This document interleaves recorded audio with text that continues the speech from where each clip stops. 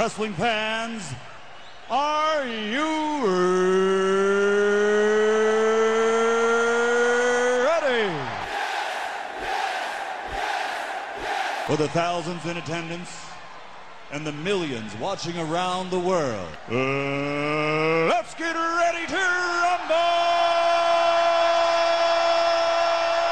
Stupid idiot. Shut your mouth, you thong-wearing fatty. Party's over, Grandpa. Kane was there. Kane was there too. Yeah. No enhancement needed. This ain't Monday Night Raw. This fight's way. It's Wrestle Rant Radio.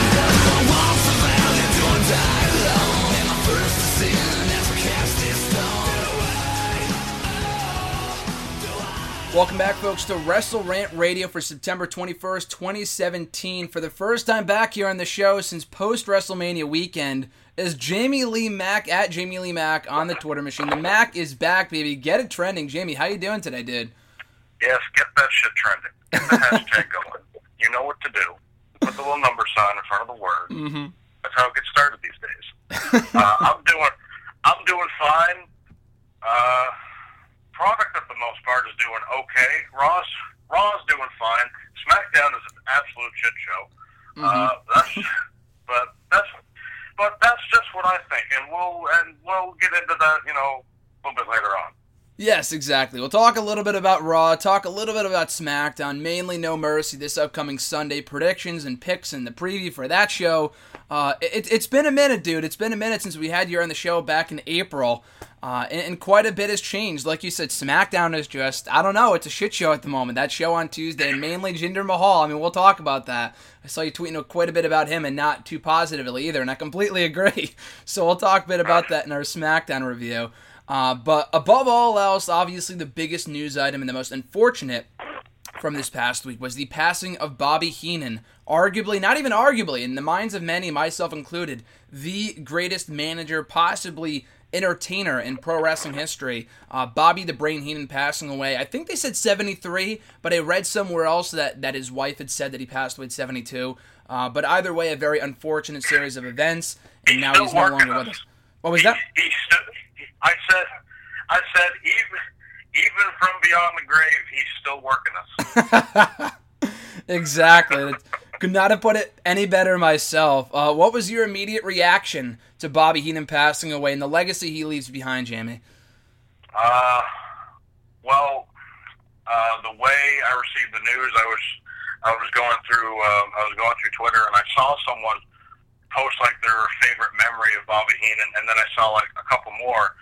And usually, whenever you see that, it's typically not the best news.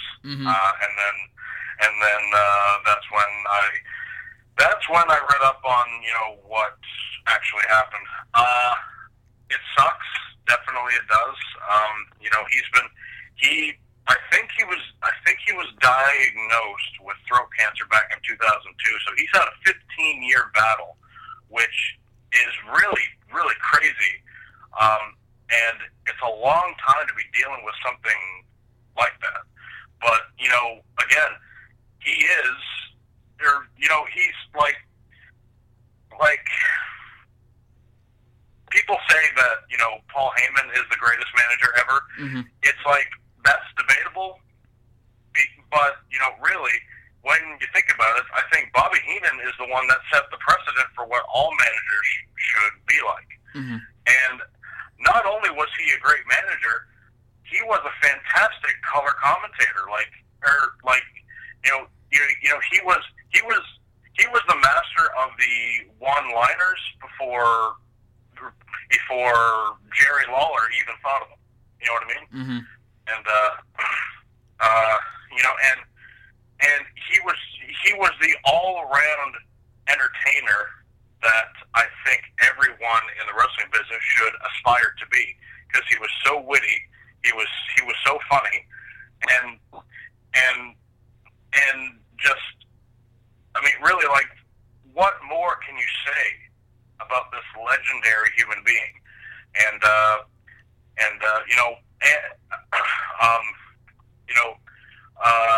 If you've never ever heard Bobby Heenan's work, I highly recommend, and I actually went back and did this myself. watched the 1992 Rumble match until a couple of nights ago. Mm-hmm. It definitely holds up to what everyone says. Some of the best commentary work you will ever hear, because, you know, like I said, Bobby Heenan, just terrific all-around entertainer, from commentator to manager, sometimes wrestler. You know, again, the wrestling world will definitely never, ever forget the contributions that Bobby Heenan made. And it's quite a cliche to say a once-in-a-lifetime superstar, but he really was, like you said, in every aspect that he was a part of the business, whether it was as a commentator, as a wrestler, as a manager. He hit it out of the park every single time, and it really brings you back to those days of the 80s and 90s, and of course we weren't watching back during the 80s or whatever, but I mean, it's a completely different time when they air the video packages and the tributes and whatnot for Bobby Heenan on Raw this past week, and you watch back, as you said, the 1992 Royal Rumble match, and it's just crazy how night and day the product is, or at least commentary and the art of managing. I mean, there's a lot of lost arts in wrestling nowadays. Great pay-per-view themes being one of them. I'm sure we'll talk about that at some point down the road. We can spend a whole podcast talking about that only. But the lost art of managers in wrestling, specifically WWE, has been drastic compared to the 80s and 90s and the days of Bobby Heenan and whatnot. And I mean, really, you have Paul Heyman, like you said, and someone made a good point on Twitter. It might have, I forgot who it was, but someone had said Paul Heyman calls himself the greatest advocate in WWE history, or he refers to himself as an advocate because he knows that Bobby Heenan is the greatest manager of all time, and he's never going to be better than the best, so he might as well be an advocate, which is a great point, and I could not agree more. Which is brilliant.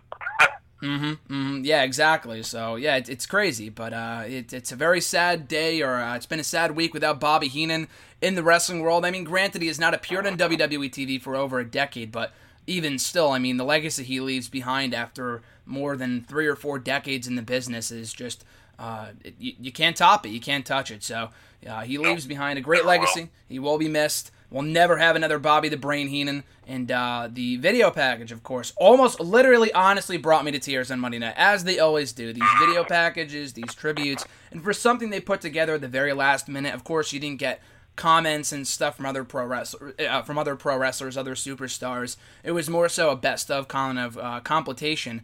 But they had to put it together at the last minute. He passed away on Sunday, late Sunday, and they had Raw the next night. So they did a good job. But any other thoughts on the Bobby Heenan tribute video, Jamie, from Monday's Raw? It was great, and that is one thing about WWE is that, we can bitch and complain about, what they're doing in the storylines, what they're doing with certain guys, women and whatnot, and, what direction that they're taking the product. Their production value will always be top-notch. Mm-hmm. I can never fault them because they make some of the greatest video packages. They make some of the greatest, really, these days they may not always pick the right music, but they usually are spot on with it. And really, if at some point in my life, if I ever need a video package done on me, which I doubt I will ever need, but their production team, I would definitely hire on for sure. And and actually now that I think about it, Bobby Heenan was actually the very first wrestling manager I ever saw. And he was actually involved in the very first match I ever saw, which was Hogan and Andre at WrestleMania 3. Mm-hmm. Because my dad used to own a bunch of old Coliseum videotapes, if you've ever heard of them at all. Yep.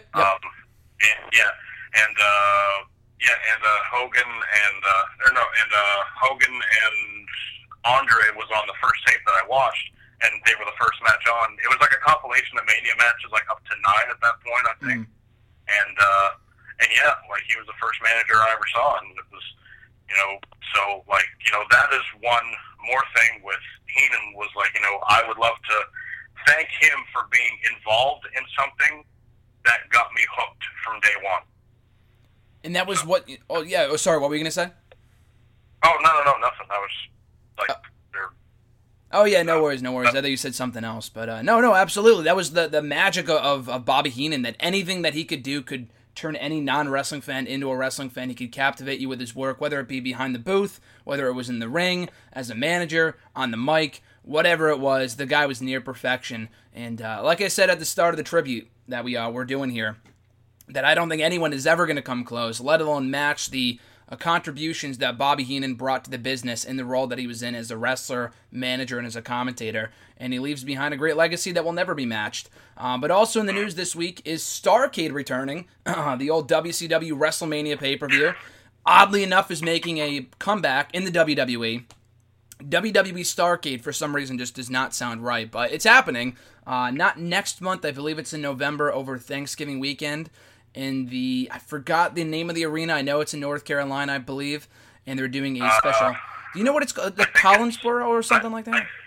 I think it's in Greensboro, South Carolina. Okay, South Carolina. Greensboro, South Carolina. If I'm not mistaken. Okay, you're probably right. I always get the frickin' North Carolina, South Carolinas mixed up, but that's because I'm an idiot. I'm a journalist major. I'm I'm not a master of geography. But anyway, so like you said, with Starrcade coming back, yeah, I think it's the Saturday before Survivor. No, I think it's the week after Survivor Series. It's after Thanksgiving. So it's coming back as a SmackDown house show with appearances from Ricky the Dragon Steamboat, with the Hardy Boys, I believe, are going to be there. They're going to have the Rock and Roll Express. It's going to be cool. So they just announced it this past week. It's official. And it's very rare that WWE uses old WCW names. And I believe they have the rights to all of them. Like, I might be mistaken, like last year, obviously Raw was on Halloween night, and I was petitioning for them to bring back the Halloween Havoc name. Someone told me they don't own the rights to that anymore, or they lost it, or something like that. I'm not sure if that's accurate or not, or if they're just lazy and don't want to bring it back. SmackDown's on Halloween this year, so it'd be cool if they did that to bring back Halloween Havoc ahead of Starrcade. But whatever the case, Starrcade is back for a SmackDown house show, which is cool, but the real newsworthy part about this is that Cody Rhodes, Goldust, Brandi Rhodes, the wife of Cody, have all commented on it. Cody Rhodes and Brandi apparently weren't too happy about them bringing back the name without crediting Dusty. That can go either way with people's opinions on it, but Goldust did bring up the possibility. He did petition for him and Cody versus the Hardy Boys. Now, of course, Cody Rhodes is now in New Japan Pro Wrestling. He's all over the indies. He's the current Ring of Honor freaking world champion, for God's sake. So for them to bring him back for a one match on a house show is pretty unlikely, but I want to get your thoughts on it, Jamie. Is that a match that you would want to see? Do you see this becoming a network special? And any other thoughts on Starrcade making a comeback? I think it is a network special, isn't it? I think they announced it as one, I've seen it go back and forth. I mean, I think it is because, honestly, like, why would they name a random house show after a WCW pay-per-view name? Yeah, true. If they're not going to do anything with it. Yep. You know, so, Cody and Goldust teaming up again, I wouldn't mind that, honestly. I would like to see Cody in WWE again without the stupid-ass Stardust gimmick. Yeah. That was anything that doesn't involve him doing that, I welcome very, very, very highly.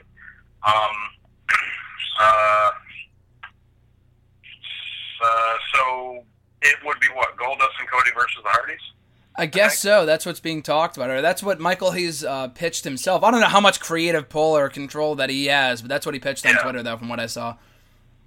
I'd say, I mean, if you can swing it, do it. Don't bring Brandi, because Brandi annoys the hell out of me. But that's another story for another day. But yeah, do it. And as for them, like all of this is just so random. You know, they just randomly brought back Starrcade, and you know, it's for a house show. Like, I figured maybe like they would save it for like another, or like maybe replace another name that they have. Hell, I mean, if I was going to use it as a pay-per-view, I'd do it at the end of the year like how WCW had it, and replace stupid Clash of Champions with that. I think that makes the most sense. But if they're going to do it for a random show, then, you know, it's whatever. And I guess they're also doing like 2 steel cage matches that night. I think Nakamura and Mahal is one, and I'm not sure what the other one is going to be. And but that also means that Nakamura and Mahal are going to be feuding into November, and that gives me a migraine. So it's but you know, it seems like it could be a fun night, and you know, who knows? Like, this could lead to a whole string of, you know, newer events that WWE will use. Who knows? Maybe it will lead to a return of Halloween Havoc. Probably not this year, but next year. And you know, they could use, you know, some other names, some other famous names that they had, and you know, I really don't have a whole huge opinion on it. You know, if they're going to do it, fine. You know, hopefully it turns out well, and you know, hopefully they won't have to tarp out half of the arena like they've been doing for Raw and SmackDown lately. So, but yeah, no. Hopefully it's a fun show. Yeah, that's a whole other issue with the attendance thing. I mean, that might be part of it. We really don't have a clear-cut reason as to why they're bringing back Starrcade. I mean, by this point, it was announced on Monday. By now, you would think they would have, not even WWE, but I'm talking like the Wrestling Observer newsletter or PW Insider, one of the more credible websites, would have said something, but we still really don't know why they're bringing back the show. From what I understand and from what I saw, Matt Usually Hardy... Meltzer has a reason by now. You would think, exactly. It's been a few days, and he has the newsletter come out every Wednesday. I saw a whole bunch of news this morning before I started talking to you, and that wasn't one of them, so I'm not sure what's going on. But I've seen Matt Hardy tweet about the fact that they do have a WrestleCade event. It might be in South Carolina that same weekend, and it's their annual show. I know very little about it, but I know they're holding a show that weekend in that market. And WWE, unless you're ICW or Progress or one of the companies they work with, they don't give a shit about you, and they're going to work their shows against you. Ring of Honor being one of them, like the whole TakeOver Brooklyn show a few years ago. The first one, where they ran in the Brooklyn market, which Ring of Honor has done every year at MCU Park in Brooklyn, and then they took one of Ring of Honor's own talents, Jushin Thunder Liger, to appear on their Brooklyn show, and he hasn't been back since, on the same day that Ring of Honor was doing their show. That is no coincidence. So, I mean, WWE likes to sabotage indie shows. I mean, not all the time, but if it's got a big enough following, then I could see them doing that. I don't know why they would give a shit, but anyway, so it seems like they're just kind of giving it this... That's because WWE knows they are the big game in town. They are the big dog in the yard. Yes, I just said that. I highly doubt they are concerned about a smaller promotion running a show against them on the same night. I mean, really. Yeah, like, exactly. You know, if I was Vince or Triple H, like, you know, I'd be kind of chuckling too. Yeah, it's ridiculous. I mean that's purely speculation. I haven't heard anything about that. I just saw they were doing a WrestleCade show that same day. Matt Hardy commented on it because he used to work with them. He used to be their champion. I guess we'll see. It is cool though. Like you said, I don't know if there's any official confirmation that it's going to be a network special. It'd be cool if it was. I don't know when SmackDown's next pay-per-view is after Survivor Series. I think Clash of Champions in December will be a SmackDown show, and like early. It is a SmackDown show, I think. Yeah, it is a SmackDown show. So I don't know. I don't know when Raw's having their next show. Their whole schedule is fucking this year fucked. they flip flopped all the shows that were for Raw and SmackDown last year, and they flipped them over to the opposite show this year. Yeah, exactly. Hell in a Cell being one of them. No Mercy. What was the other one that we just had? Not Backlash. What was? Oh, we did. Did we have a pay-per-view recently? No, there was no pay-per-view this month, in the month of September, before now. So, just No Mercy. TLC is a Raw show, too. That's next month. Yeah, No Mercy. TLC's a Raw show, too, coming up next month. So, and it's weird. They go and it's been nice. I mean, don't get me wrong. You love WWE, love wrestling, but it's crazy. Like, we haven't had a pay-per-view since SummerSlam, and that was 5 weeks ago.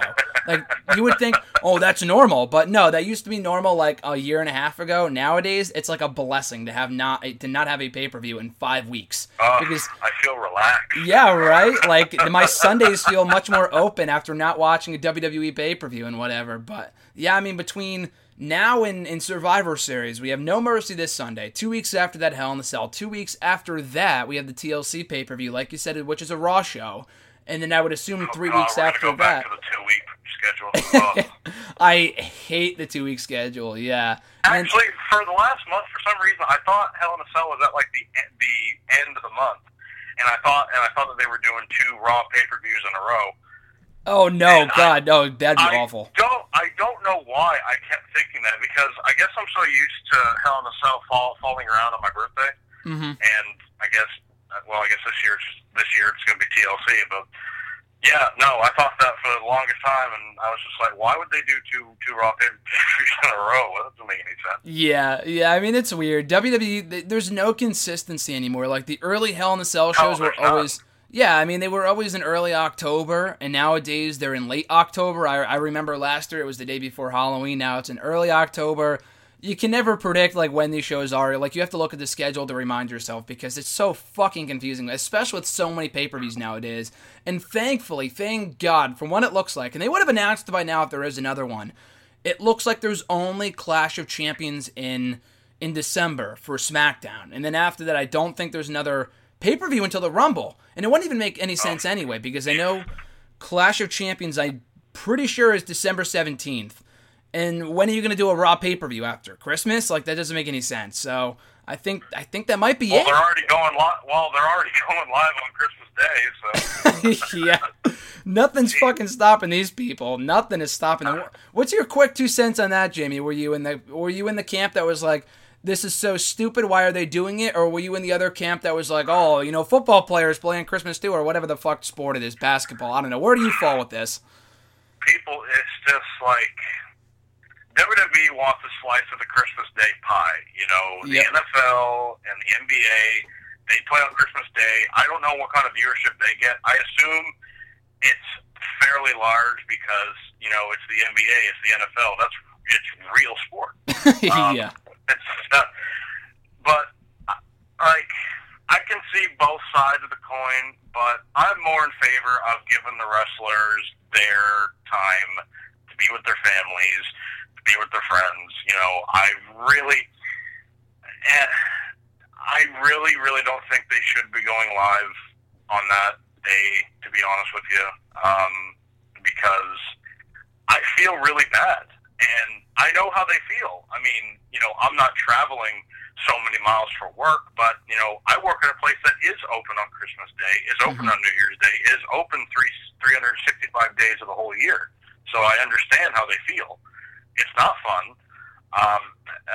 I'm hoping they're getting paid damn good to be there. And it sucks because, like, because you know that not everyone gets used, so basically they're forcing people to sit in catering on Christmas Day when they could be back home.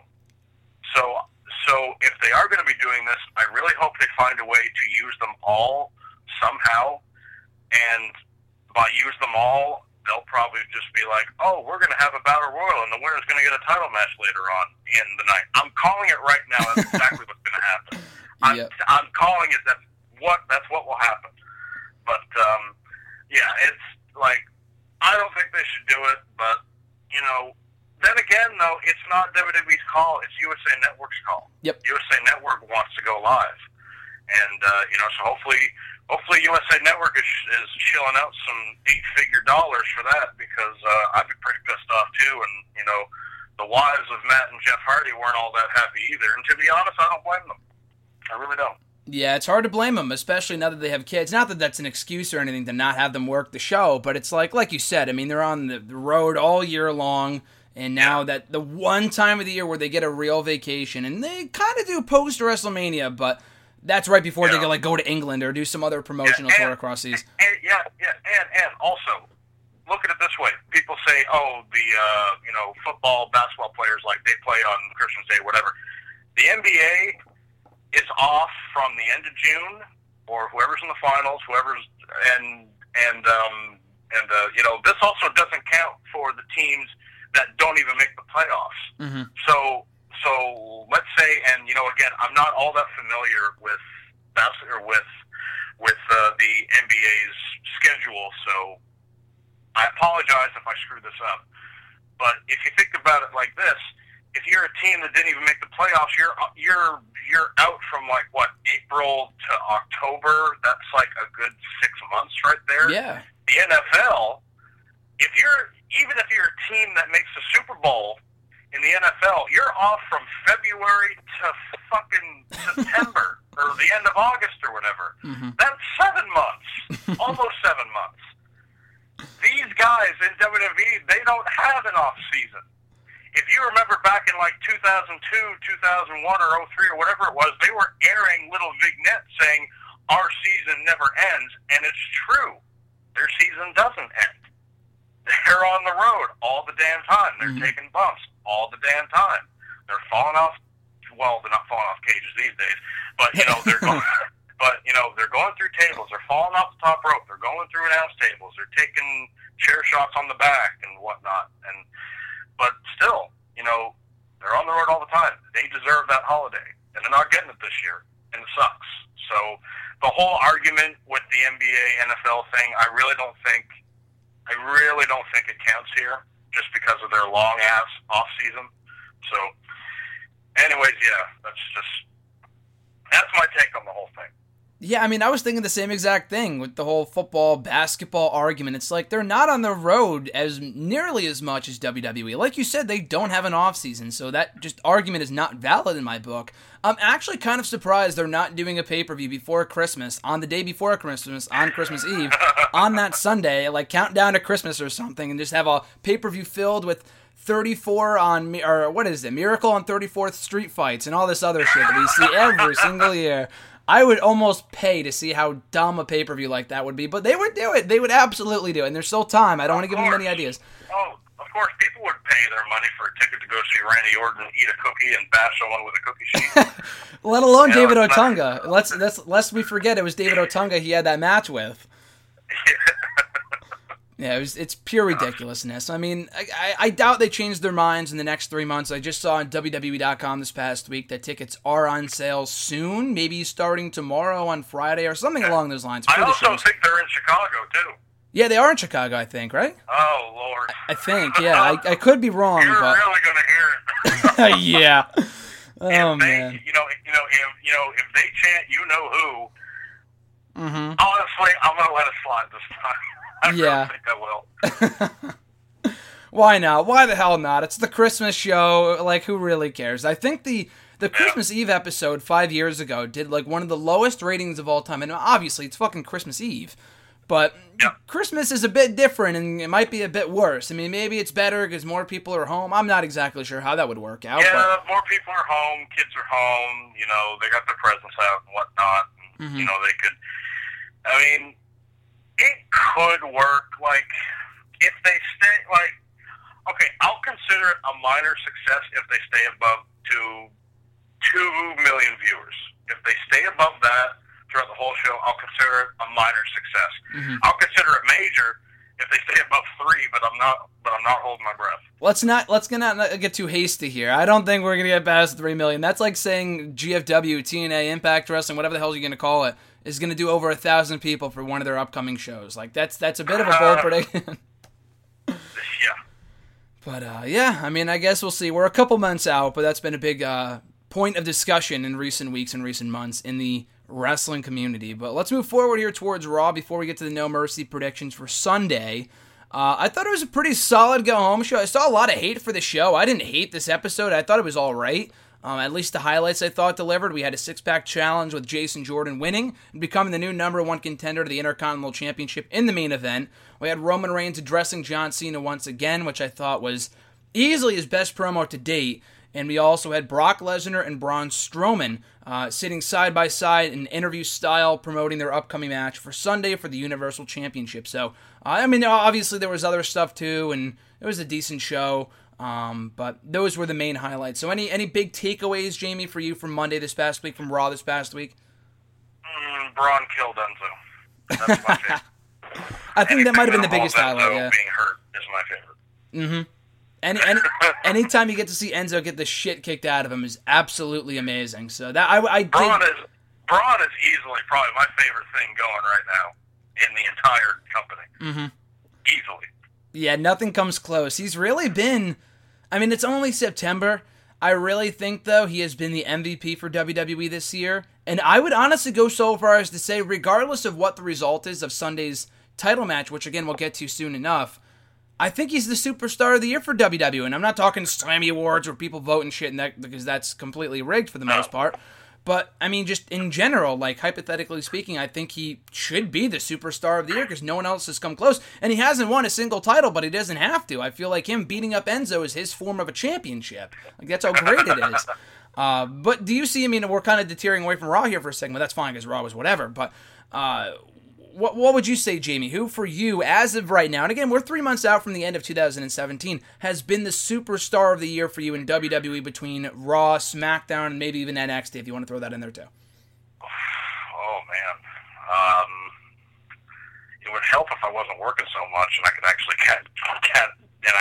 watch the shows on time. Mm-hmm.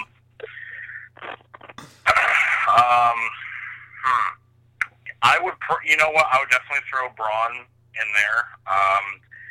AJ's been doing really good this year as well. Yep. I mean, he's not so much in the main event scene now, obviously, but I think he's done pretty well for the U.S. title. I thought his feud with Owens was kind of, I don't know, it just didn't do it for me. Or maybe it's really you know, I thought that perhaps, you know, they weren't able to go as all out as they wanted to. Yep. Like, they were probably, like, held back a little bit. Like, that's what I thought. Kevin Owens, I would definitely throw in there this year as well, just because I think his promo work alone this year has been top notch. Like, everything from the Festival of Friendship to the whole Face of America thing, to just as recently headbutting Vince McMahon, of all people, and giving him the frog splash, even though, you know, that was a promo and, you know, being physical as well. So, yeah, Owens, Styles, Braun for sure. Those would probably be my three. If I had to go to NXT, Bobby Roode for sure. Mm-hmm. Yeah, I'd say Roode, Braun, AJ, and Kevin Owens. And I'll throw a dark horse in there, too. I'll say Samoa Joe. I know he's off TV right now, but I think he's been doing pretty well for himself on Raw. And he's another guy who hasn't won a championship this year, but, I mean, again, do you really have to? I mean, I know Bobby Roode had a long title reign, AJ and Owens traded back the U.S. title, but in terms of pure, you know, entertaining matches and segments and stuff like that, and constantly being in the main event talk, or, I mean, again, AJ and Owens, like you said, were not in the main event largely throughout this year, but they've been significant in their respective roles. But Joe has been, too, between being called up and then the whole Seth Rollins feud and Brock Lesnar feud and the SummerSlam main event, and now he's off TV because he's hurt, but hopefully he comes back and finishes out 2017 strong. But he's another guy. But I agree with those group. I would agree with that small group of guys there, that small core of guys between AJ Styles, Kevin Owens, and Braun Strowman. So anything can change between now and December in regards of who else could rise up. And I don't want to hear anyone say Jinder Mahal. I don't care if he's been champion for 100 days or 1,000. The guy is terrible. And I saw you say the other day, Jamie, on Twitter, and it's so sad because I completely agree, to see what your thoughts on Jinder in regards to how long he's held the championship. And I saw when you said that he's held the championship for over like 110 days, longer than any reign that Eddie Guerrero had, or Ric Flair, or The Undertaker. It's like that's sad to me. He hasn't officially surpassed Guerrero's reign yet. Oh, really? Okay. Not. Well, or he will, right? Is that what it was? He will? Okay. As of right now, he hasn't. But by the time Hell in a Cell gets here, he will surpass him. Mm-hmm. And honestly, that breaks my heart. I'm not gonna lie. It honestly does. Mm-hmm. Like, it's. I mean, you know, I guess we're gonna transition into the topic of Jinder here. Yeah, definitely. No, just talk about Jinder. Let's go right into SmackDown. Yeah, what are your thoughts? I understand. You have to make stars. You have to go towards the future. I get that. I really, really do. And when he became champion, I reluctantly gave this a shot. I'm like, you know what? Maybe it'll turn out to be something great. It started out as chicken shit. Guess what? It's still chicken shit. It's bullshit at this point. It's just like, man. my thing with Jinder is that it's just like even before he came back for like the 3 years he was on main roster TV, he did nothing memorable. Do not tell me 3MB is something memorable. I'm just telling you that right now. Yeah, it might have been funny, but it's just like I don't take Jinder Mahal seriously. I can't. His promos are boring as shit. I mean, he's a decent worker. I'll give him that. But what else has he got? That's it. I find the stupid Singh brothers are more entertaining than him. Mm-hmm. Way more entertaining, yeah. Way more entertaining. And here's the thing. You know, he makes fun of, I'll get on the topic of the promo that he cut, on Tuesday, this past week. And, people are saying, it's offensive and all this stuff and blah, blah, blah. And, and we can go on the whole topic of, fans want edgy TV, they get it, and they say that, oh my gosh, they crossed the line. And, of course, there's that whole debate. How far is too far? When do you cross the line? Whatever. Here's my thing. Nothing in WWE offends me. Honestly, nothing. Mm-hmm. I was 8 years old when I saw Katie Vick. Oh, it no. didn't offend me. I'm so sorry. I was 8 years old when Katie Vick happened. If that didn't get to me, no, I was like 8 or 9. If that didn't get to me, nothing in this company will. Nothing will. So, so here's my take on the whole promo from Jinder on SmackDown this week, making fun of Nakamura's facial expressions, the way he speaks and everything. I didn't find it offensive. I found it extremely stupid. And by extremely stupid, I mean it,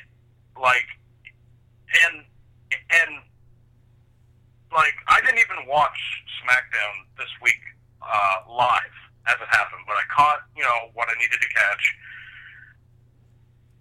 What did that promo accomplish? It accomplished nothing. And the week before that, he cut the exact same thing. Yeah, he did. Yeah. And he said the whole thing of how, you all rook the same or whatever. They said it last week. No one batted an eye. He says it again, and WWE was like, oh, no one caught it this week. Say it again. Yeah. He said it again, somehow caught fire. It made mainstream news, apparently. But it didn't accomplish anything. This proved even further how much of a failure this experiment has been. And you see the amount of tickets that Jinder Mahal is selling. He's not selling very much because the photos that you see online every single week of how half empty SmackDown looks. Do you know why? Because Jinder Mahal is not a draw. He is not. Mm-hmm. And it doesn't look like he's going to be a draw anytime soon. And it's like, I get it. You have to create new stars. But it's been 4 months. Nothing has changed. Nothing. And this wasn't an organic thing either. They were all like, oh, well, we want a piece of, I'm assuming this is apparently this is the reason behind it, is that they want a piece of the Indian market. Yep. Guess what? Apparently network subscriptions haven't improved in India. Yeah. And, he's saying, oh, I'm representing the 1.3 billion people of India. You're having a Canadian represent India. That's very, very bright. Yeah.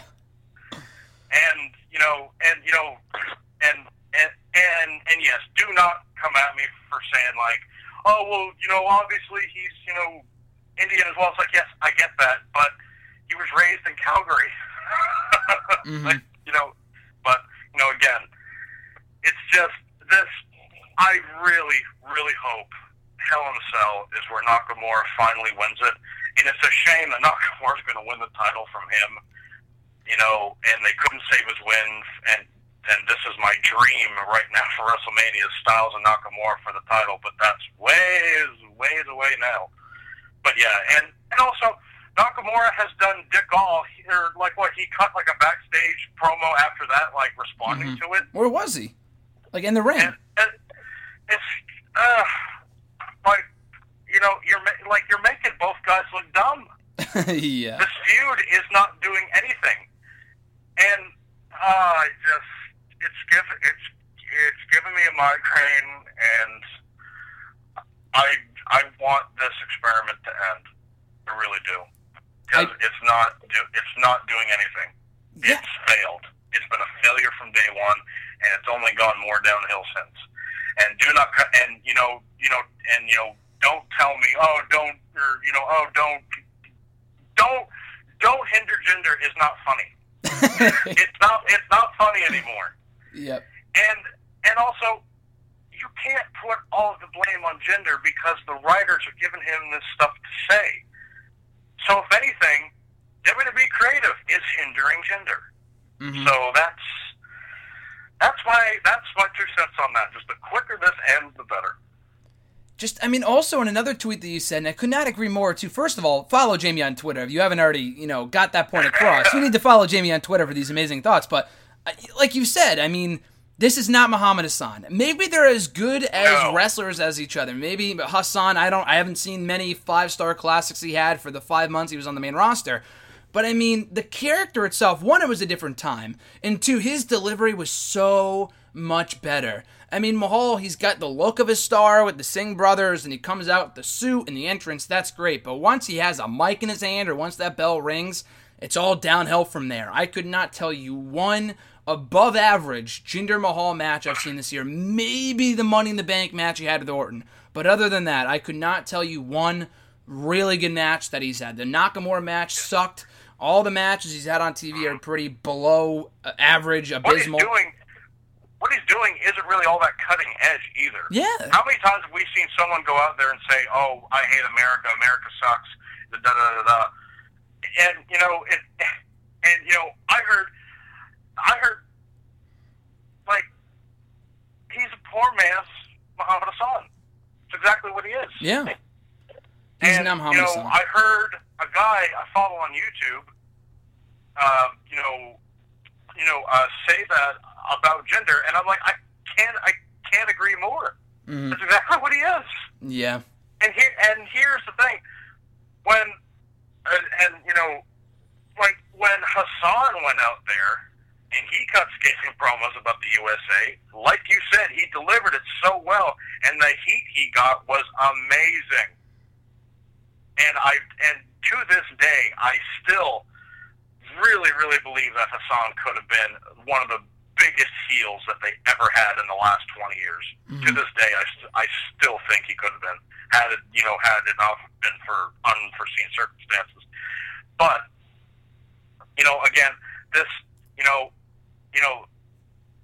this isn't cutting edge stuff.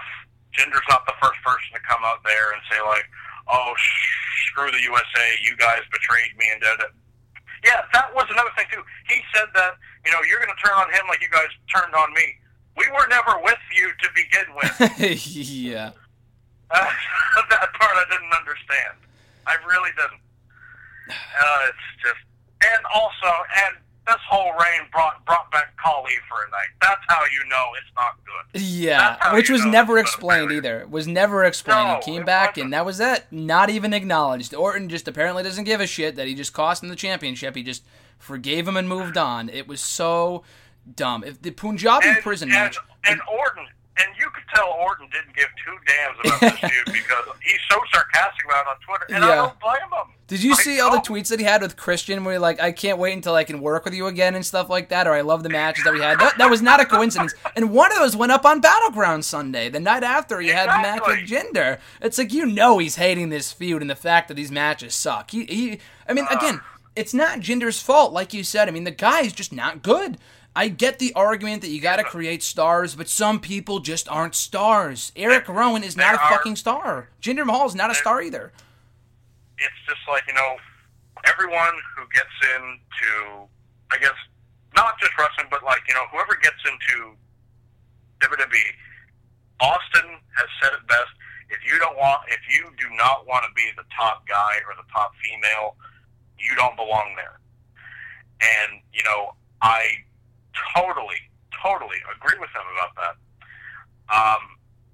But also, when you try to be the top guy and you succeed at it, whether it be through backstage politics or whether it be through hard work, whatever. And it just doesn't work. Sometimes that's the case. It's life. It happens. Shit happens. You move on. You accept the fact, okay, this didn't work. We're going to try something else now. You know? It's like, I mean, really. And now, I believe now is a better time than any to try something else.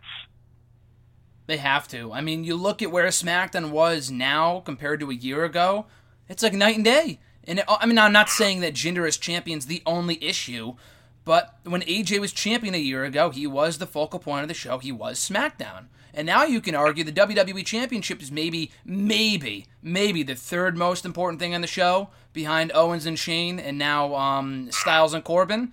It doesn't even come close. The Nakamura thing was fucking atrocious. That segment alone was terrible. I mean, people have been saying for months to take the title off the guy, but that, to me, was the turning point. And like you said, it's not, that it's offensive, like I'm offended.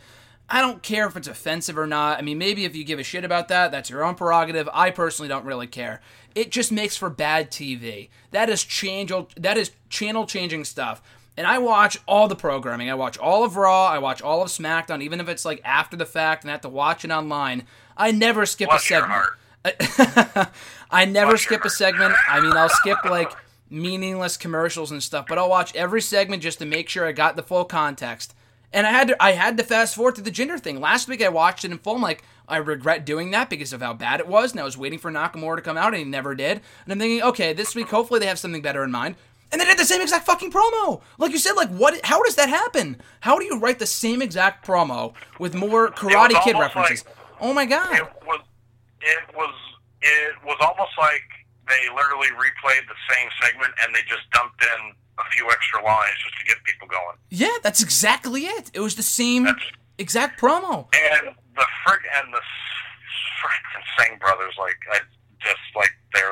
their overlapping and selling of it was just, I give them an A for effort. That's the only grade I'm going to give this that's above an F.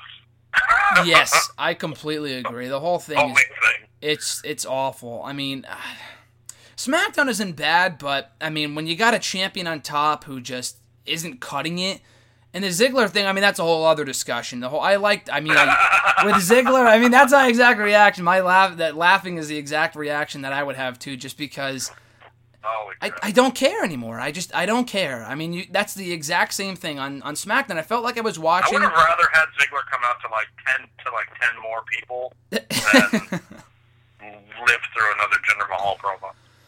Oh man, they just gotta take the mic away from this guy. Hell in a Cell is only in 2 weeks. I mean, God forbid if he retains the title. I was shocked he won at SummerSlam, but Owens and Shane better friggin' main event. I do not want to see Jinder and Nakamura. I love Nakamura. Yeah, they're not. Me too, and I feel so bad for him. Yeah, I mean, the guy's great. I really believe, yeah. He's not going to bring Jinder to a main event level match. The match at SummerSlam fucking sucked. It was terrible. And the finish was terrible too. And the thing is that we get the same finish with every single Jinder Mahal match. And that doesn't help either. He might be better off if they booked him better. But, I mean, again, the guy sucks in the mic and he sucks in the ring for the most part. He's all right. I'll say that much. I'll give him the credit where it's due. And maybe he could be something if they booked him to look like a threat or to get genuine heat, but he doesn't. He's just boring as shit. People change the channel, and they're not going to the shows. The pay-per-views are lacking, too, of SmackDowns because he's just not compelling on top. And he keeps on main eventing when he shouldn't. It just, I don't know. They just got to end the experiment, is what exactly like you said. They got to end it soon, and it's got to be. If it was up to me, I would do it tomorrow at a freaking house show in Poughkeepsie, New York. But they're gonna wait until Hell in a Cell in a few weeks, and hopefully there is when we finally see the conclusion and the infinite end of the Jinder Mahal experiment as WWE champion.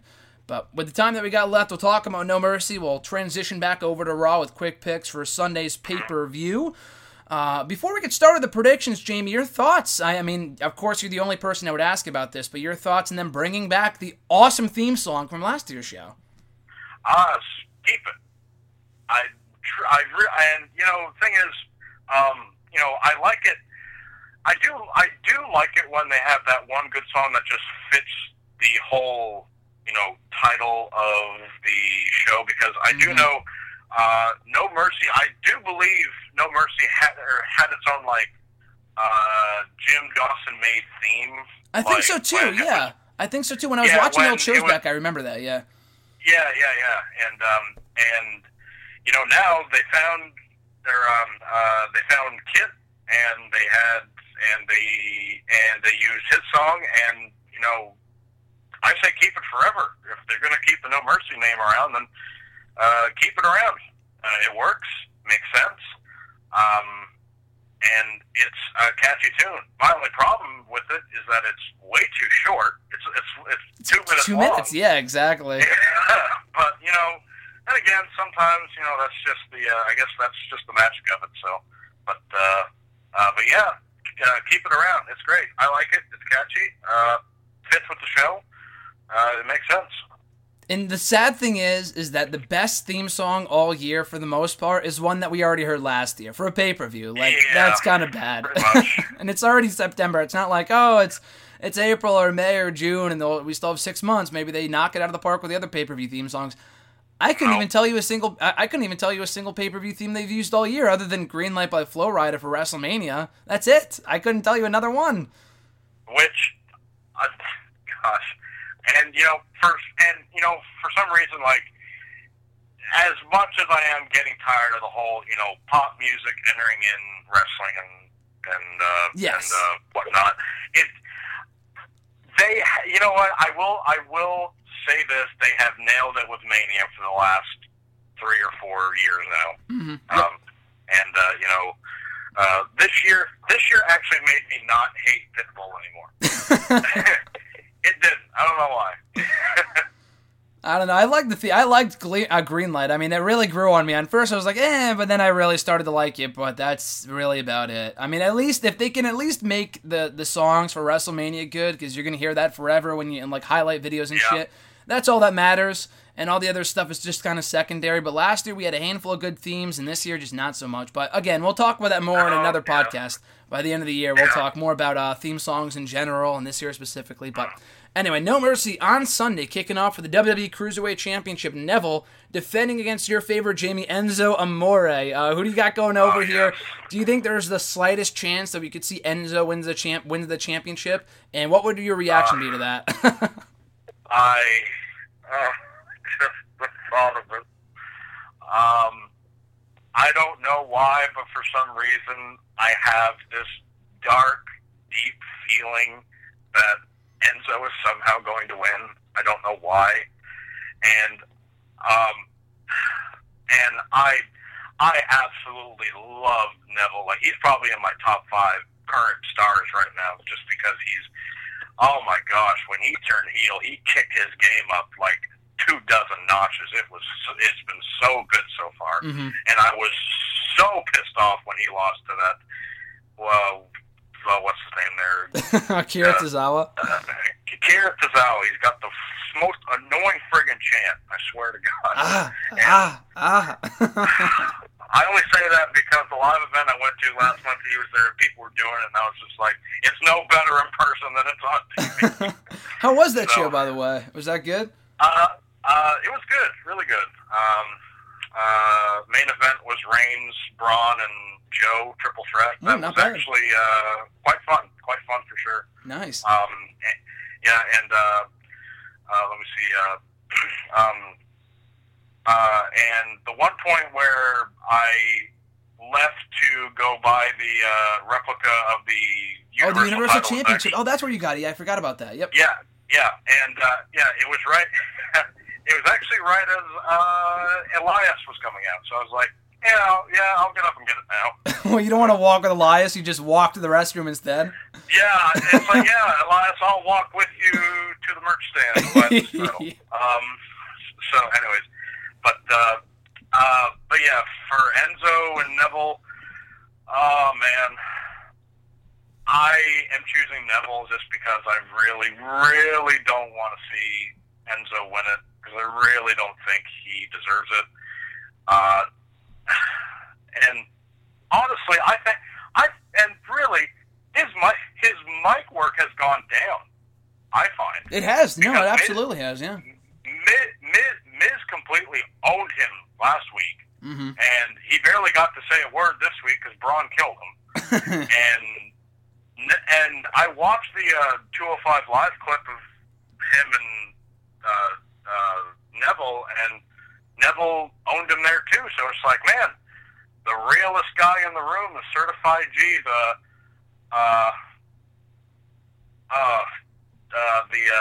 smack.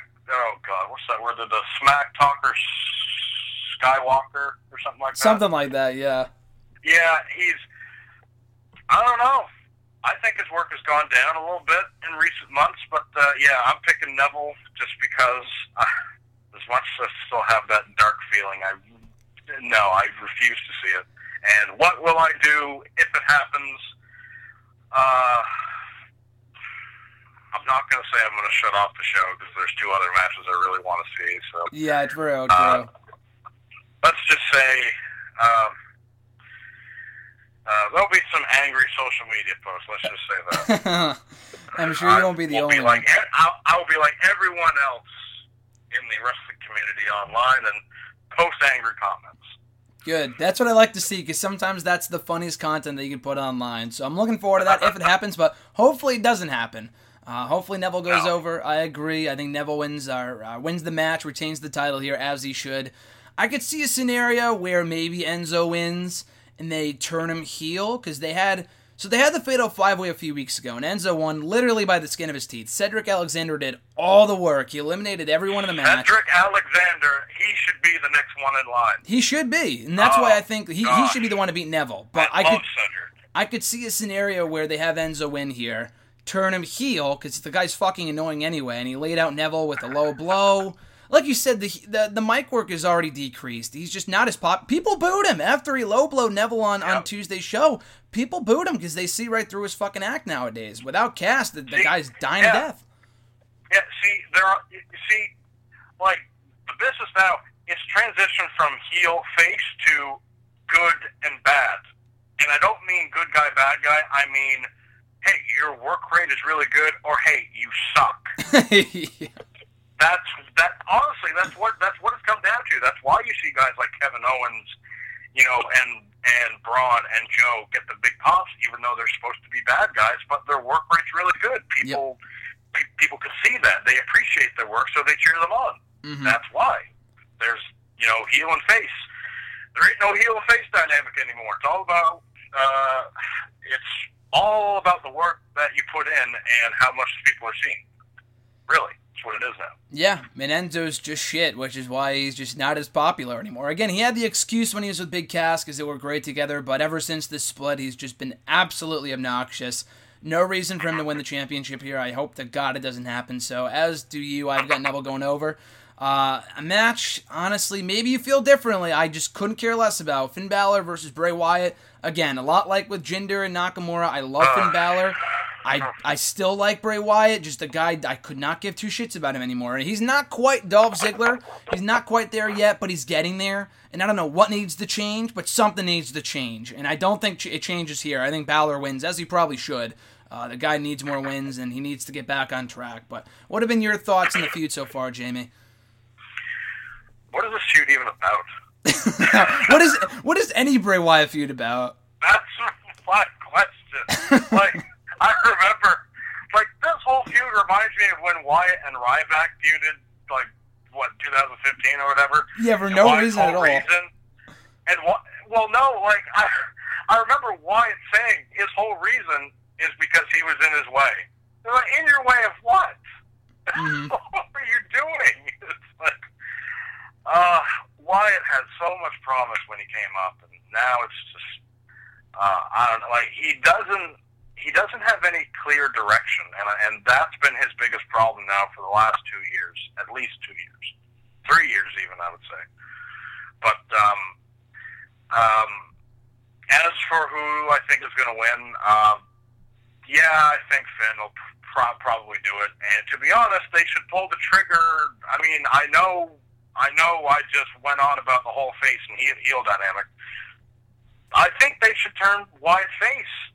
Hell, when they were going to turn him face last year before he got hurt, and people were behind him.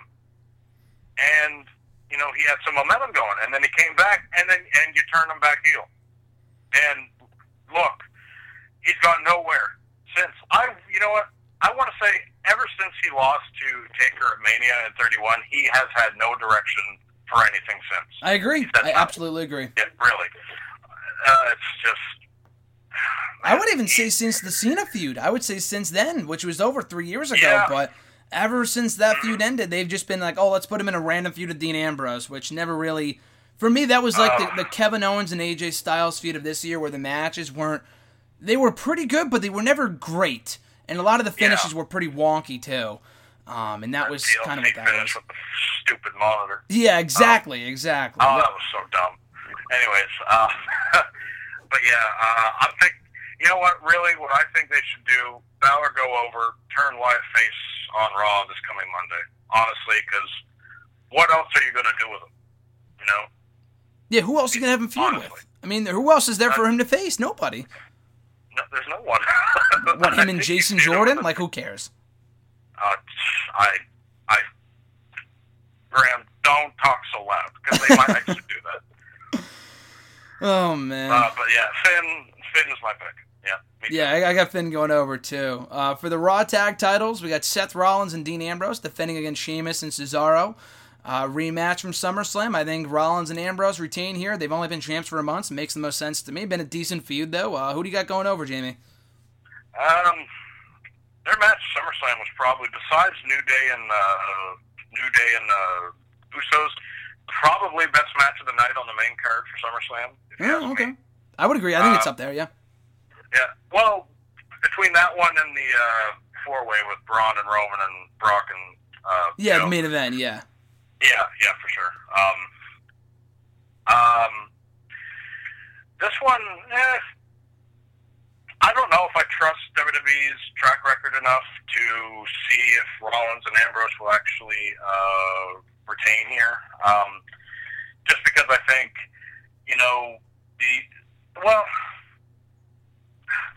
this is what happens when I don't actually prepare for who I think is going to win. I do eventually think that at the net, what would be neat, and I would love it if this happened.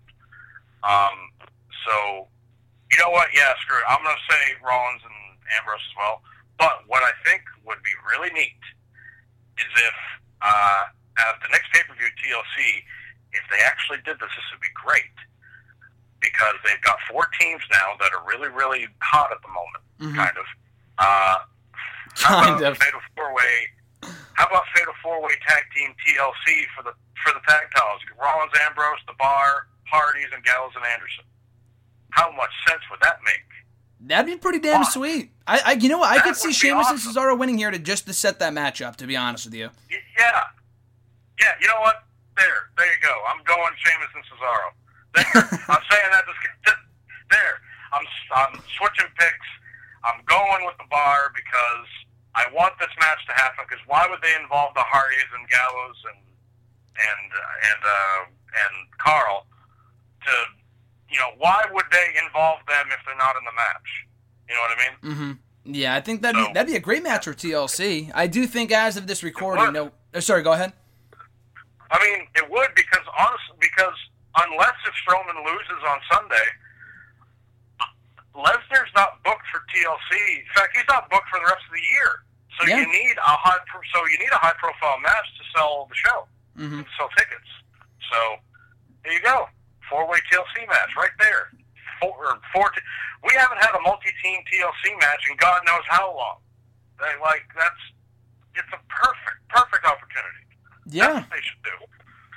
They had a great match at TLC 2 years ago with, it wasn't TLC, it was a ladder match, but with the New Day, Usos, and Lucha Dragons, which was fucking awesome, and it brought back memories of the 4-way ladder match that we had many years ago at Armageddon. Who was it? Kendrick and London and Kendrick. We had Regal and Dave Taylor, Eminem, and the Hardys. Yep. And the Hardys, obviously, the Hardys too. Yeah, so... Yep. That was a match that smashed in Joey Mercury's face. Poor guy. Yeah. So, yeah, that'd be cool if they set that up as a main event. As of this recording, they have not announced a kickoff show for the event, but I assume it's going to be the Hardys and Gallows and Anderson. Because I find it very hard to believe they're going to do a show without the Hardys, considering they're their two biggest stars. Really. So they'll probably get them on the kickoff show against Gallows and Anderson. You can have Rollins and Ambrose either retain the titles at TLC or win them back. And I don't know what the timetable is for their comeback, but it would be cool if they had the Revival return right after that and then chase the tag team championships. Yes. Finally. So, I mean, we'll see where it goes. But I would definitely buy that as a main event for the pay-per-view. I mean, I don't know what else you do. I mean, what do you go back to Roman Reigns and Braun Strowman in a TLC match? Not that I'm complaining, because their matches were fucking awesome. No, they're going to have a chairs match. Yeah. You know exactly that's what's going to happen. You know what? I would not put it past them to have a great chairs match, though. I would say that much, because Roman and Braun have made the most of every stipulation they've had, so I would not put it past them to have a great chairs match. And last year we had a really good chairs match too with Corbin and Kalisto, so you never know. But I don't know. I have no idea where any of this is going beyond the pay-per-view on Sunday. I don't know if that's a good thing or a bad thing, because without Lesnar, everything just goes to shit. Because we've gotten so used to Lesnar being around for Great Balls of Fire and SummerSlam and now this show, that he's going to be gone until probably the Rumble, so we probably should not get used to it, so we'll see. Unless Braun wins, but we'll get to that soon enough, but which he won't, unfortunately. Anyway, Miz and Jason Jordan for the Intercontinental Championship, like I said earlier, announced on Monday's Raw after Jordan won the six-pack challenge. I mean, the feud, it made sense because they were building it up before SummerSlam, and then they completely abandoned it, and now they go back to it like it's been going on this entire time. It's like, that's kind of weird. But it's not Jordan's time. I know the Miz Taraj laid him out at the end of Raw this week, but I really hope that it's not set up a Jordan win. I mean, maybe again down the road. Right now, though, Jordan struggling to get over Miz, one of their best heels. I mean, there should be a no contest here. It should be Miz taking home the championship. I think he will, but it wouldn't surprise me if they're like, oh, if we give him the belt, maybe he'll get over. It's like, no, if you give more character development, he'll get over, which you have yet to do. But Jimmy, your thoughts on the Jordan experiment, and do you see him taking the title from Miz on Sunday? I will only say this Jordan experiment is a success if it leads to him turning on Kurt. Mm-hmm. Honestly, that's the only way this is going to make sense. And it would make sense if he wins the IC title, and then he turns on Kurt. Because it's just like, I've got nothing, and, well, I mean, like, you know, you can always go for the Universal title, but I am not suggesting Jason Jordan go after that. Yeah. Not at all. I'm good. But it would make sense saying, like, yeah, Kurt, I'm not actually your son. I just used you to get to the Intercontinental title. It makes sense. Mm-hmm. Really, like, that's the only way that I'm seeing that this experiment, was any kind of success whatsoever. Miz, I would put him probably in my top 5 workers right now. He's, ever since Talking Smack last year, he has stepped up just like Neville did last year.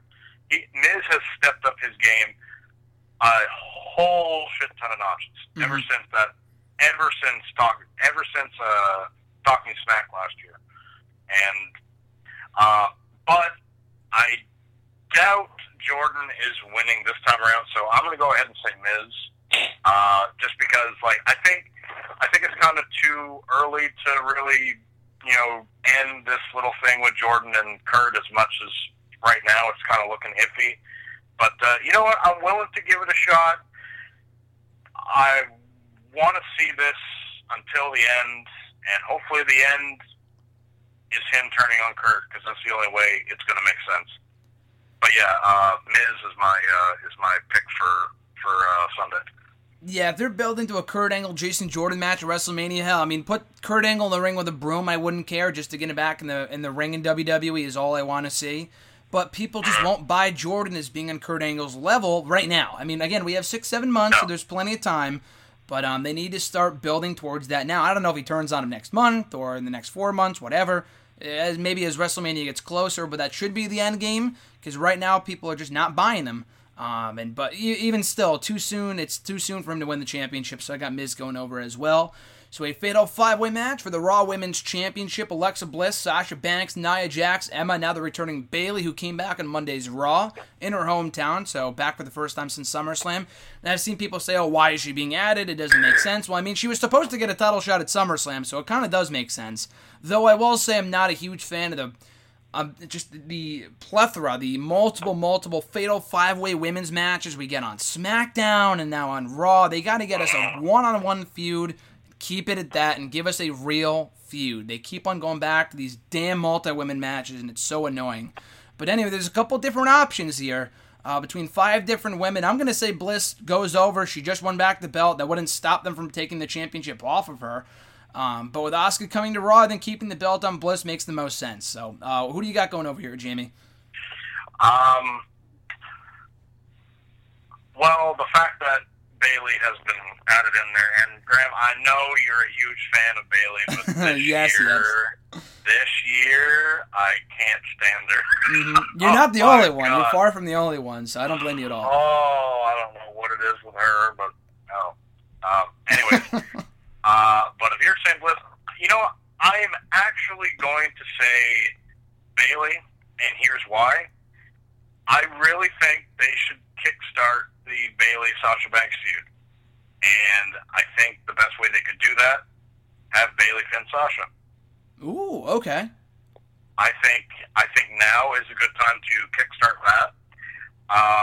Because, well, I mean, really, there really isn't that much whole intrigue right now in the women's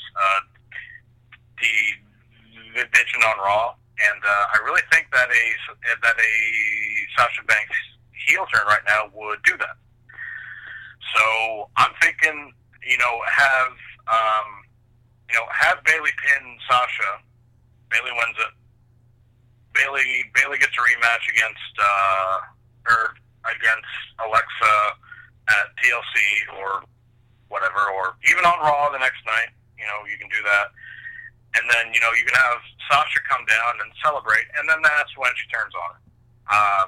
And you kickstart that whole thing, and you can have that go for another, I don't know, you can have that go up into the Rumble or whatever, and, like you said, I didn't even think of Asuka. So that's a whole other monkey wrench that could be thrown in there at some point.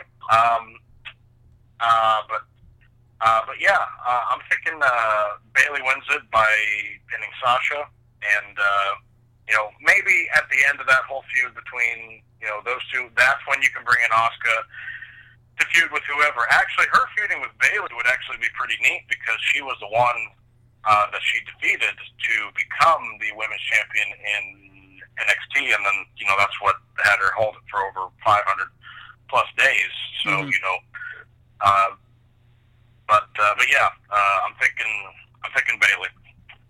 Bayley's a good pick. I could see them going with Bayley and Banks now as opposed to waiting until WrestleMania, which they were going to do it at WrestleMania 33 and they didn't. They're going to do it at SummerSlam and they didn't. So yeah, now might be the best time. God, you never know. I mean, actually, you know what? Then again, you can't really wait until WrestleMania now. I think they kind of shit the bed on that because if you have Asuka on Raw, how do you have a Raw women's match at WrestleMania and then not have Asuka involved? That doesn't make any sense. So you got to do it now. Maybe Asuka comes in. I've heard after TLC. I might be mistaken, but maybe when she comes in, she feuds with Bliss real quick, and then they have her go after the championship. I don't know. Whatever they want to do. Asuka and Banks could be really, really good. If Banks is a heel, that could be a really good feud. But either way, I feel that's the direction they're going. And I still have Bliss, but I would not be surprised to see Bayley win either. Maybe her coming back at the last minute. I don't know if that was planned, or obviously if she came out, but I don't know how far in advance they knew that she would be back for, so I'm not sure if that changes anything, but maybe she wins the championship, and her and Banks is a Raw women's feud for the fall. I can't argue with that. So final 2 matches here. John Cena versus Roman Reigns, first time ever. It's tough. This could really go either way. A lot of people... It is tough, man. I've been going back and forth for the last couple of weeks thinking, oh my God, they finally have a match where I'm not sure who's coming out. Yeah, when you have 2 of the guys that win more often than not against each other, it's tough. It's a tough thing to do. So I don't know. I really don't know. Roman should win, but it's not only about what happens on this show, it's about what happens beyond this point too. Like, where are they going with this? Is this the end of the feud? Is it one and done? Does Cena win to set up a rematch at WrestleMania maybe, where Roman finally wins and beats him for like the title or something? Like, where is this going? So, assuming this is a one and done type deal, and Cena won't be here after this pay-per-view, after No Mercy, I think Roman wins, and I think he should win clean unless he goes heel, but let's not even go there because it's not happening. Neither guy's turning heel. I think people should just stop saying that because it's not happening. As far as we're concerned, both guys are already heel in our minds, according to Triple H, whoever said that. But anyway, Jamie, who do you got going over here? Roman Reigns or John Cena? I am probably going to have to say Reigns as well, and my reason being, Roman Reigns hasn't won a major match since WrestleMania this year against Undertaker. Yeah. And you know, as much as people will disagree with me, Reigns kind of needs a big win now because he keeps saying he's the big dog, he's the big dog. Well, if you're the big dog, how come you can't win matches that you know are at a very, very high level? So I'm thinking it only makes sense. And if Cena is leaving after this to go do whatever he's going to do, I'm not really sure what his movie is going to be now, or a TV show, or whatever he's doing after this. But yeah, I'm thinking it only makes sense for Reigns to win this one, and I really hope it isn't a one and done deal. Because honestly, I would like to see a rubber match between them at WrestleMania than I would Reigns and Lesnar. Because here's the thing with Reigns and Lesnar at Mania next year: Lesnar pinned Reigns in the SummerSlam match. I don't need to see them fight anymore because one's already pinned the other. We didn't get to see that when Rollins cashed in, of course, and now I've seen one person beat the other. I don't need to see it again. So. But yeah, I'm thinking, I really hope this leads to maybe a second match at the Rumble. Makes sense. It's the next big show or whatever. And then have the third match happen at Mania. I really wish they were doing this match at WrestleMania and not at a B show. But, if that is the case, then hopefully they go best 2 out of 3. So, but yeah, I'm picking Reigns for this one. I really want to give my faith. I really want to have faith in WWE to do the right thing and having them drag this out until WrestleMania, like you said. It's hard to have faith in the company nowadays and their creative plans, and give them credit for planning things out months in advance. To me and to many other people, it's pretty apparent that, oh my God, Roman and Cena are on the same brand. Let's put them in a match together at the next show, as opposed to waiting it out and actually being patient with people. They're not. They gave it away night one, which again fucking sucks. If it's a one and done type deal, they're making a massive mistake. And obviously they're probably getting it out of the way now while Cena's around, and so they could do Roman and Brock again at WrestleMania. But that's another topic for another time. But I think Roman wins here, as he probably should. I think it'd be cool. You get the best of both worlds. You have Roman win if Cena's not going to be here. Having Cena win and then leave. I mean, I know Rock beat Cena at WrestleMania 28 and then left for a while, but Cena was fine. I mean, Roman will be fine too, but then again, Roman has not won a main event match. Won a match at all on pay-per-view, like you said, until WrestleMania, since WrestleMania. So he needs a big win.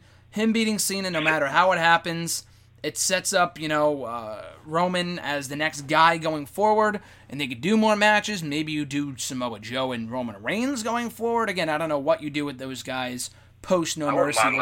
We'll deal with it, and we know when we get to it. But yeah, Joe and Reigns or Joe and Cena down the road will also be pretty cool, but I got Roman going over for right now. And speaking of Brock Lesnar and Braun Strowman and those guys, in the main event for the Universal Championship, another WrestleMania-worthy dream match, Lesnar-Strowman. I know you're a big Strowman guy. I would love to see Strowman win.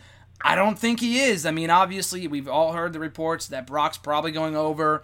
Brock and Roman at WrestleMania, whatever. But, again, I know it doesn't make sense, which is why they'll do it anyway, but Brock won't even be here until January.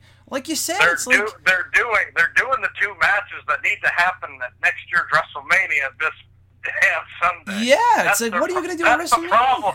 Oh my god. And it's like with these guys, there's just no matches to do. Like Cena, there's not many more dream matches for him to do. Maybe Samoa Joe, but honestly, Joe or Cena and Reigns is a bigger match than that. They're doing it now. So I'm not sure. But anyway, so go ahead, Jamie. As much as I would love Braun to win the Universal Championship, I doubt it's going to happen. Not saying it will never happen, because Braun will eventually win. There's no doubt in my mind he will be champion at some point. I don't think it's happening on Sunday. But again, this is one of those matches where, like, I'm really fine with either guy winning. Because if Braun wins, he's champion. And if Lesnar wins, then we get our Fatal 4-Way TLC match. Mm-hmm. So, yeah. So, but yeah, this one, I doubt it's going to go any longer than 10-ish minutes maybe. So, I'm probably going to say Brock is going to win this one. Because again, if the plan is to do Roman Brock 2 at WrestleMania, then, you know, it makes sense. Keep the title on Lesnar. He'll have been champion for over a year at that point. My God. So, That's crazy. It is. That's, you know, unless they really want to stick it to Punk and have Lesnar carry it for over 434 days. Just end it at 435 days. That would be the funniest thing ever. ever. Oh my God, that would be so terrible. Like the guy who beats it is the guy that's never around to defend it. Anyways, yeah, I'm thinking Brock will probably go over. Possibly this might be Strowman's best match. You never know, because people, you can talk shit about Lesnar all you want, but when it's time for him to go out there and deliver, he delivers. So I've got no doubt in my mind that this match will be an all-around power slam, suplex fest that'll be filled with big spots for 10 or so minutes. But I'm going to go with the reigning, defending, undisputed Universal Champion to retain. I have to as well. I mean, I really want Braun to win. I think him carrying that championship through the next few months would be the best course of action. I don't see it happening, unfortunately. If they were going to do that, they would have taken the title off him at SummerSlam. That's the thing. If they wanted to protect Brock, he could have not been pinned and put the belt on Braun then. So I feel like it's the other way around. They should have done Braun. They kind of did with Joe. But you could have done Braun and Brock first, and then the 4-way, and it would have made it a little less obvious. That 4-way was so much fun because it could have gone any way. But anyway, so I guess we'll see going forward what they do with the Universal Championship, Beyond No Mercy, what they do with Roman Reigns, John Cena, all these other guys. I honestly don't really know, other than maybe the 4-way ladder match or the TLC match that we pitched, which would be fucking awesome for a main event for that pay-per-view. And it's a B show anyway. Like, they've done, it doesn't matter. It's the network. Do it. Please, Vince, it's my birthday that week. Give that match to me, personally. I came up with that idea on the fly, literally as we were talking about it. Now I really want it to happen. Yeah, exactly, and I hope it does. We booked it here first. You pitched it, Jamie. There you go. Please do it for the Mac. That's all we ask. But that's all we're asking for. I was gonna say my one Christmas wish, thinking that TLC was in Christmas again or in December again. It's in October, but please, just for a birthday wish for Jamie. That's all we ask for, and I really hope it comes to fruition. But time will tell. That's a month away. We got No Mercy on Sunday again. Looks like a stacked show on paper. Jamie, will you be watching live? Are you working tonight? What's your status for the show? Are we going to expect any live tweets? As far as I know, I'm not working that night. That's what I'm talking about. I will be watching live, as live as it will be. So, it should be it should be one of the better B shows this year. I'll say that. It should be it'll be fucking loads better than Battleground. Just about to say. I think it'll be better.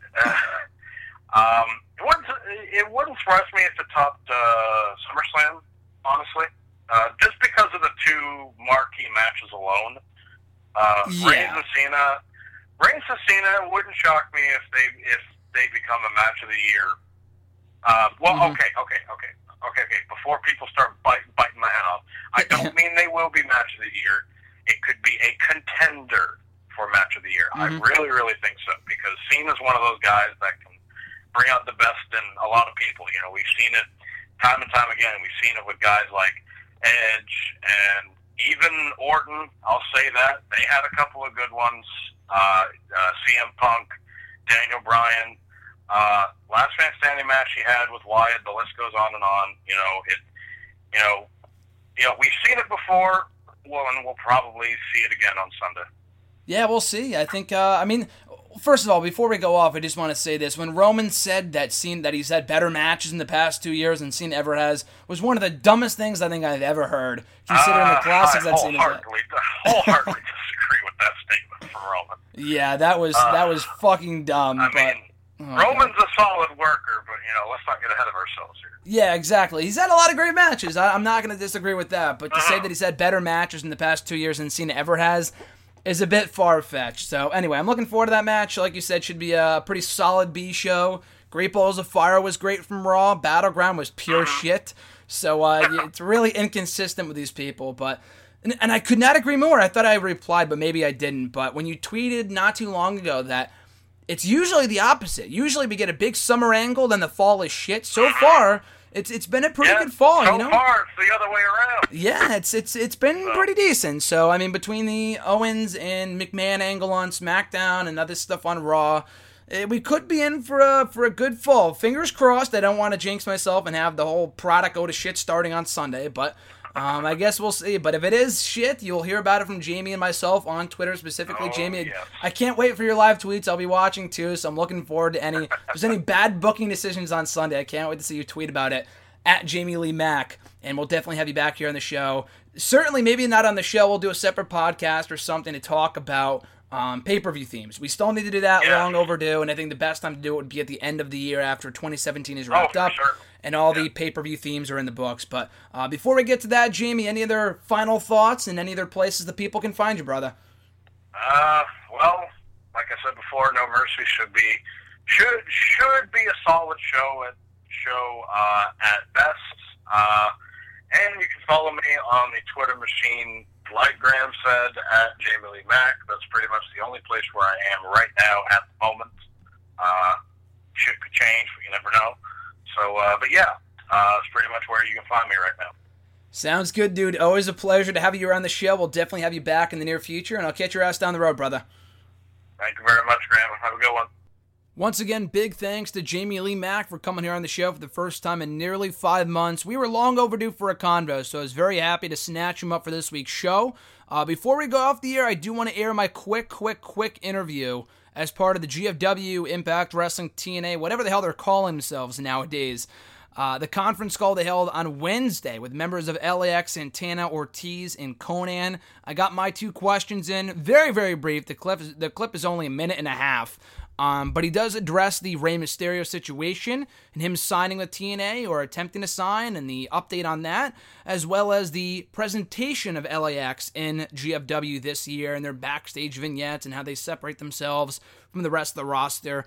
It's only comments from Conan. Again, it's only about a minute and a half long. I do want to air that real quick before I wrap it up. We are going way long here today, but rightfully so. We had a great convo with Jamie, so I do want to air this quick interview clip from yesterday's TNA, GFW, Impact Wrestling, that's a mouthful, conference call, and here you go.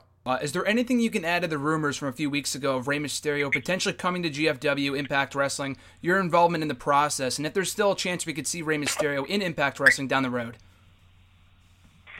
Yeah, I was definitely very heavily involved in it because I represent him, but we were talking, talks broke down, and we're trying to repair those talks, and hopefully, in the future, Ray may come to GFW, but that was something that definitely was in the works. What's been the inspiration behind the Lucha Underground-esque vignettes that we've kind of seen on recent Impact episodes, showcasing LAX in various settings since the reformation of the group? And between that and the unique entrance that you guys have, do you strive to stand out from everything else in the show? Yeah, 1,000%, bro. And I think I said that in an earlier conversation. I like to set myself apart so everything doesn't look the same. Then the same thing goes for the promos. I don't like to do wrestling promos. I don't like to do stuff that you've already seen. It's kind of hard not to because everything has been done or seen. So sometimes you're putting a twist on it. But that's basically Jeremy Borash. I had told him, I go, bro, we need to do whatever we do. We need to have like a cinematic look to it. And so we, that's why you're getting that look. That's Jeremy. He's incredible. So there you have it, folks. My quick comments with Konnan from last night's Impact Wrestling conference call. I'm usually a part of them. I know I talked last week, or I was going to, with the GFW creative members, Scott D'Amore, Big John Gaborik, and Sanjay Dutt. I was a part of the call. I couldn't get my questions in. I had to leave early. It was a giant mess. So it was pretty cool to be able to talk to Konnan on Wednesday. Next week, I don't know who they're going to have on the conference call. I don't find out until a few days before, so I will hopefully air the audio then, if it's anyone good, or if it's some good questions, good comments, if I can be a part of the call. But anyway, big thanks to Konnan for the time, for Jamie Lee Mack for coming here on the show for almost an hour and a half to talk all things No Mercy and WWE related.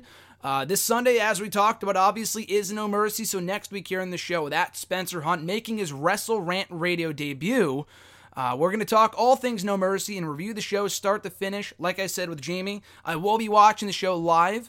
Unlike with SummerSlam I missed, I watched Battleground, but I missed SummerSlam. But I will be watching No Mercy on Sunday. Looking forward to it. Looks like a pretty promising show on paper.